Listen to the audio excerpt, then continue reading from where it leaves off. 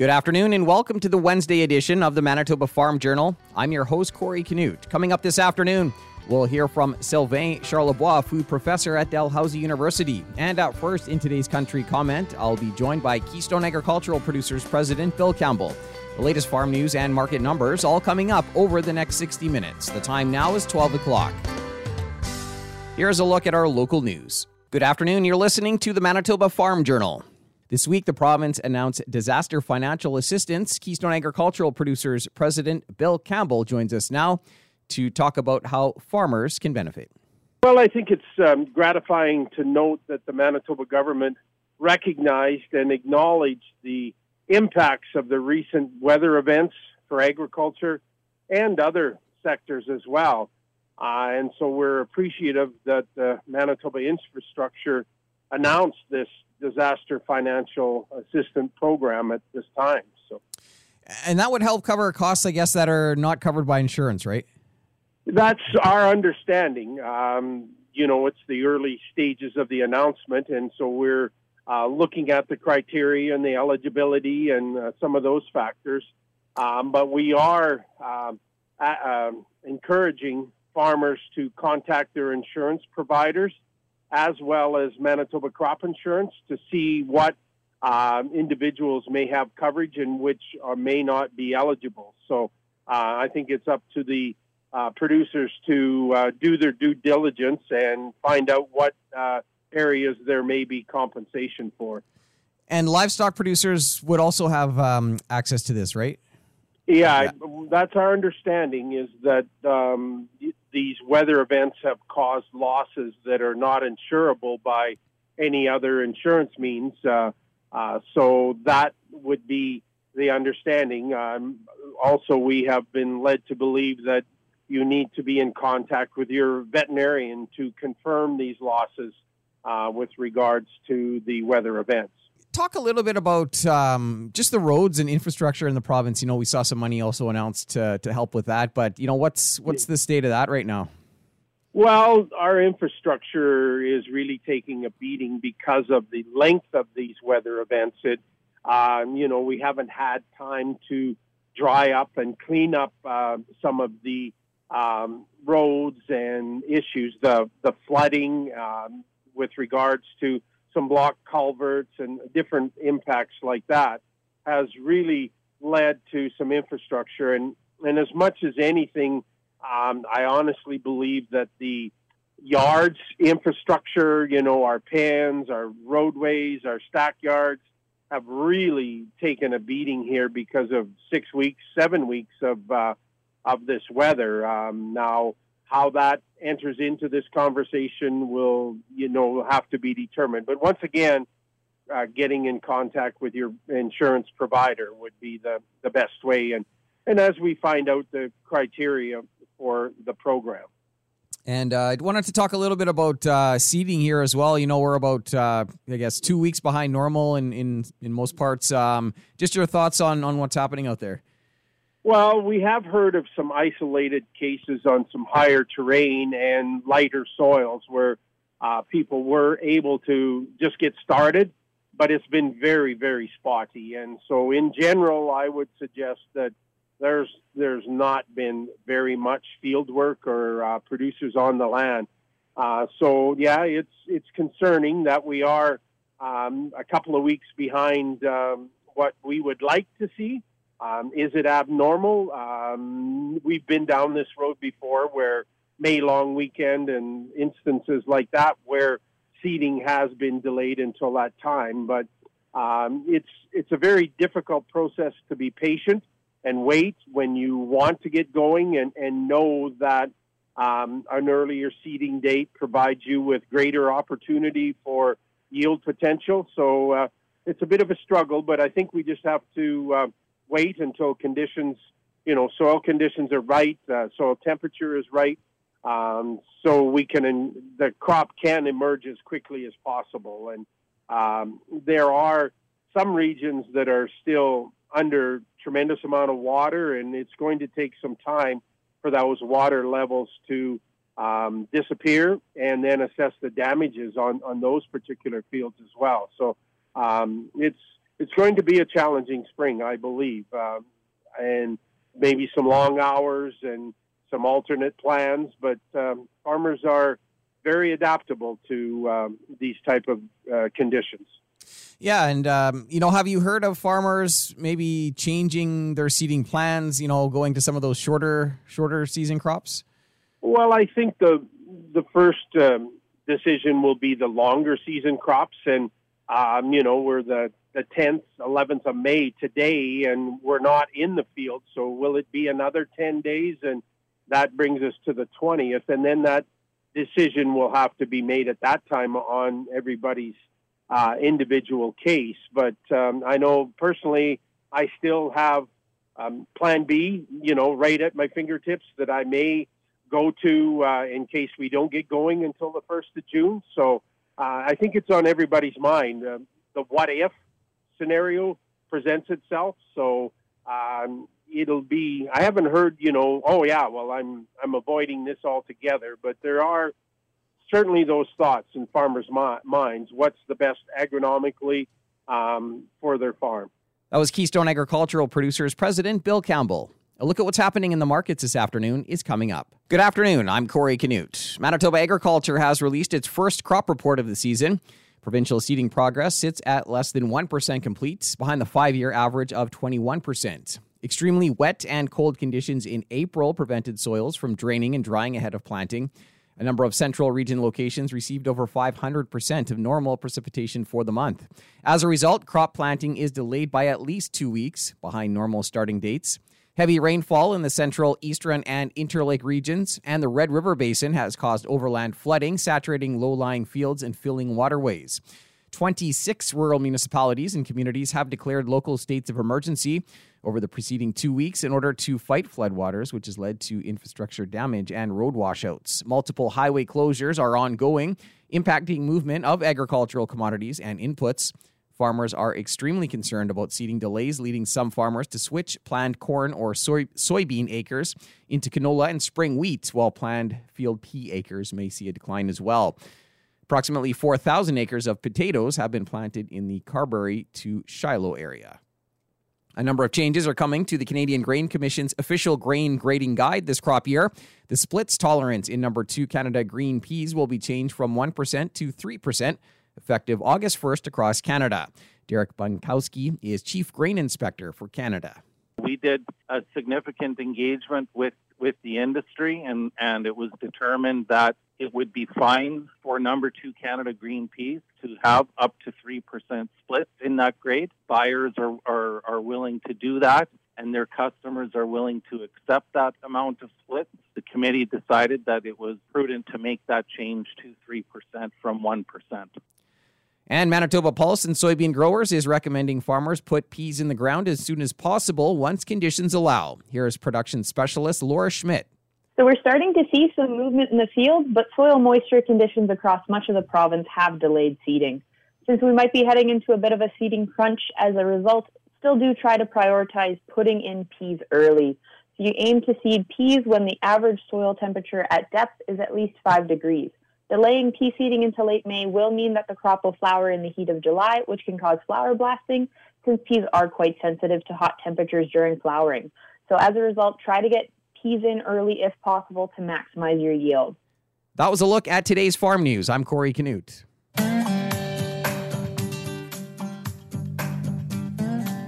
Good afternoon and welcome to the Prairie Ag Wire for Wednesday, May 11th. I'm Corey Canute. Coming up today, Glenda Lee Allen Vossler has details on an announcement made in Alberta to address a shortage of veterinarians. The shortage of large animal vets is a common problem in most provinces. Yesterday, Alberta announced key funding to address the issue in their province. With more on the announcement, here's Glenda Lee Allen Vossler. Premier Jason Kenney announcing key funding yesterday for the Faculty of Veterinary Medicine at the University of Calgary. Having a pool of skilled veterinarians is a key part in the well-being of our province. Veterinary medicine plays a hugely important role in our agriculture sector, and agriculture is a major pillar of our provincial economy. To maintain livestock and ensure that they remain healthy and disease-free is integral to the health and sustainability of the entire sector and of our economy. Large animal vets make that happen, in addition to providing critical emergency care when needed. So Alberta needs to stay at the forefront of veterinary medicine and care. In addition to providing this care, veterinarians play an important role in research, like the academic undertakings here at Spy Hill, to advance the agricultural industry by developing and promoting best practices. So today's announcement isn't just about veterinary medicine, but it's really about the recovery and growth of Alberta's economy as well. As important as the profession of veterinary medicine is to Alberta, we are unfortunately facing a real shortfall of vets in our province. The ag industry is very aware of this shortage. I hear about it everywhere I go in rural Alberta. And late last year, the Alberta Veterinary Medical Association, the Alberta Veterinary Technologists Association, and the University of Calgary's Faculty of Vet Medicine, where we are, submitted information to our government confirming the current widespread shortages of vet professionals in all areas of practice, but especially large animal vets. Alberta's vet workforce is currently short by an estimated 850 practitioners, and that number is set to grow. Meanwhile, demand for vet services, especially, as I say, large animals, continues to go up, but the number of vet graduates in the province has stayed at the same level for decades. Now, this is largely due to our lack of training capacity in the past, where Alberta had a long-term partnership with the Western College of Veterinary Medicine at the University of Saskatchewan, and it served us well for a long time. Under that partnership, investment from Alberta's government to the college would guarantee a yearly allotment of about 20 seats for Alberta residents. But not being able to train and learn here at home meant that students were more likely to look for career opportunities outside of our province. So starting a couple of years ago, we ended that agreement and shifted the investment here to the U of C program so more students could learn here in their province. But we still face a shortfall of graduates overall, and that's no fault of the U of C and this wonderful world-class facility. They've consistently produced great trained professionals. But as a province, we lack capacity to train enough new vets and continue to fall short of what's needed out there. So today, we take the next steps to address this shortfall and to get more vets working in Alberta. With Alberta's recovery plan and the Alberta at Work strategy that was in this year's budget, we committed to addressing structural labor shortages across key sectors, and we're keeping our word. I'm pleased to announce two major investments to bolster Alberta's training capacity of veterinary professionals. First, we're addressing our physical capacity limitations by committing $59 million in capital funding over 3 years to develop new infrastructure for vet medicine training here at the U of C. Second, we're supporting enrollment growth with $8.4 million over 3 years to accommodate new seats for students here at this program. Together, these investments will provide for facilities, faculty, and administration needed to grow the program in a sustainable way and allow more students to learn and practice vet medicine at home right here in Alberta. Now, these investments won't change our situation overnight. There's a lot of work needed to realize this expansion, and I know the U of C is eager to get shovels in the ground. And with today's announcement, we are one step closer to an Alberta-made solution that'll help fix the shortfall and provide access to veterinary medicine that is needed to support our economy, especially in rural Alberta.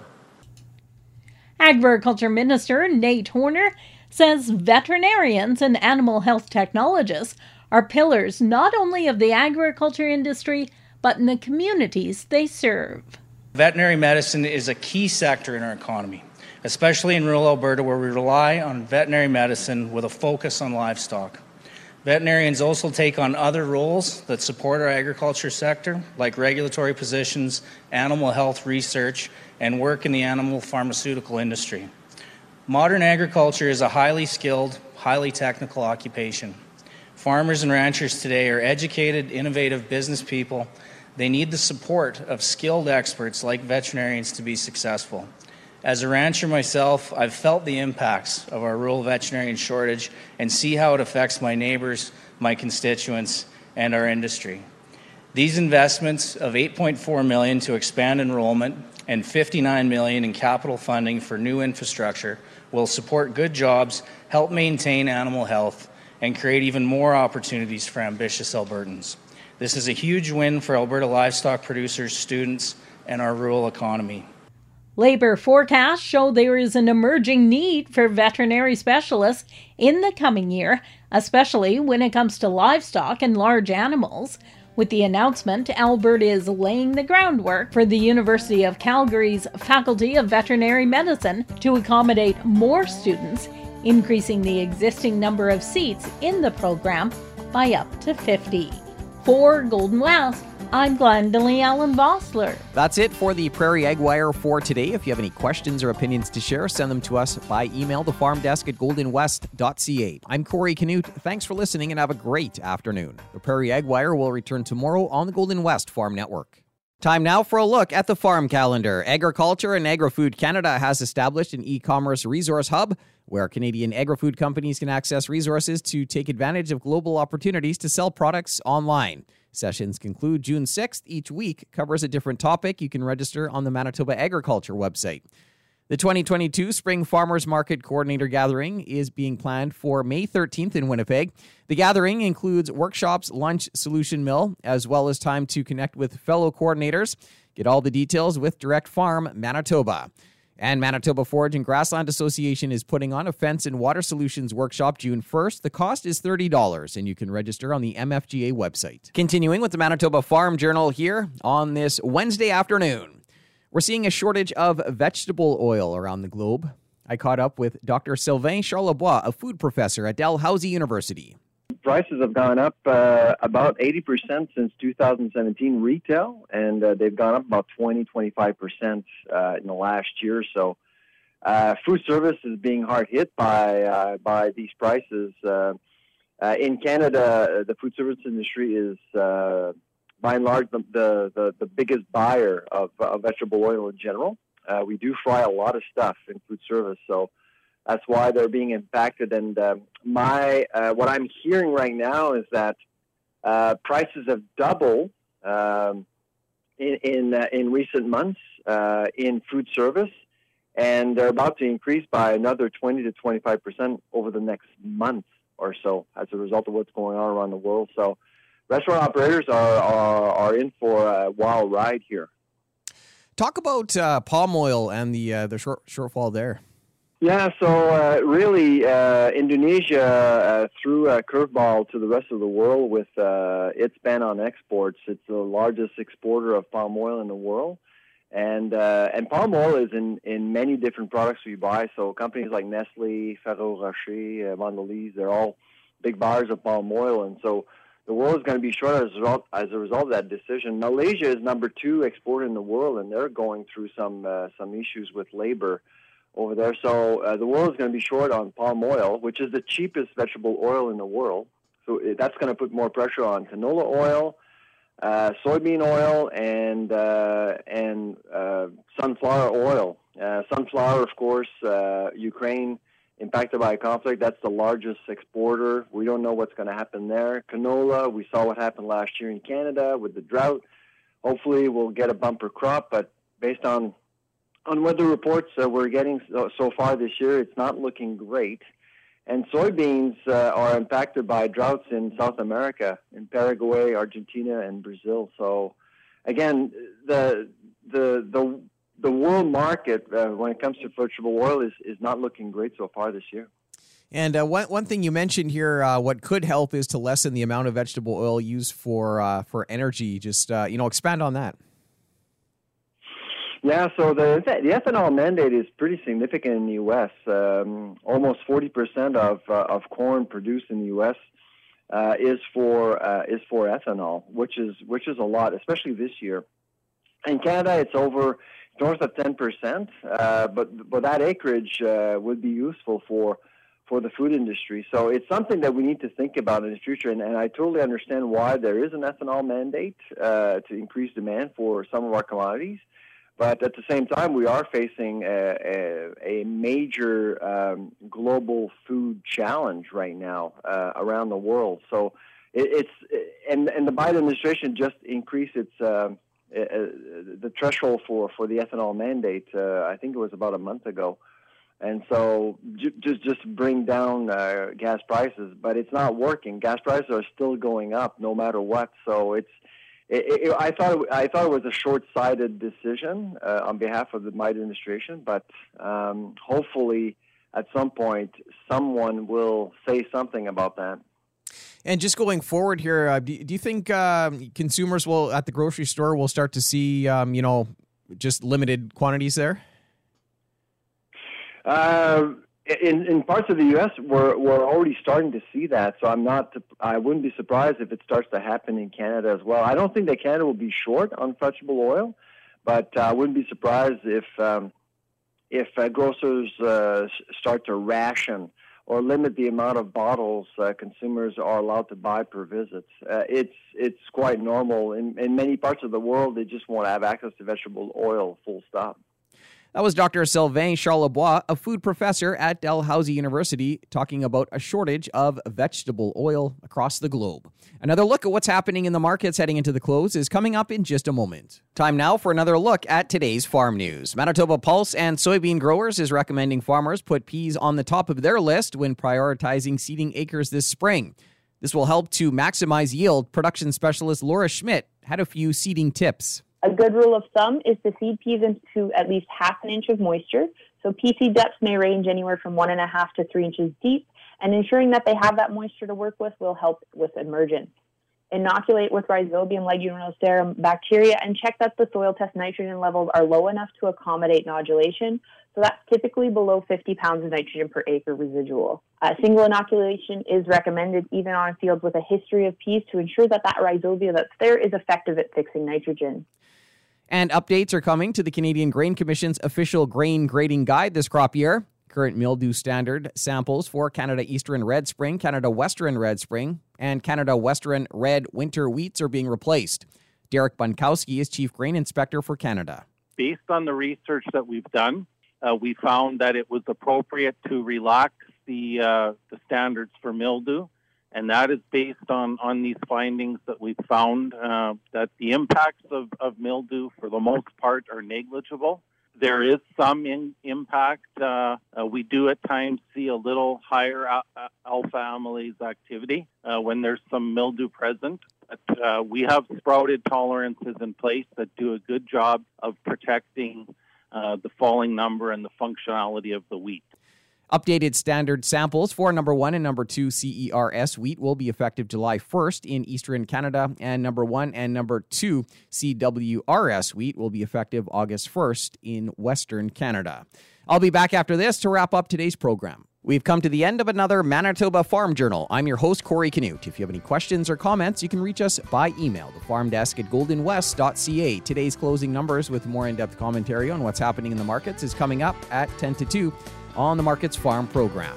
Coming up on tomorrow's show, we'll have details on the May USDA WASDE report. Thanks for listening and have a great afternoon. Hope you can join us back here tomorrow starting at 12 noon.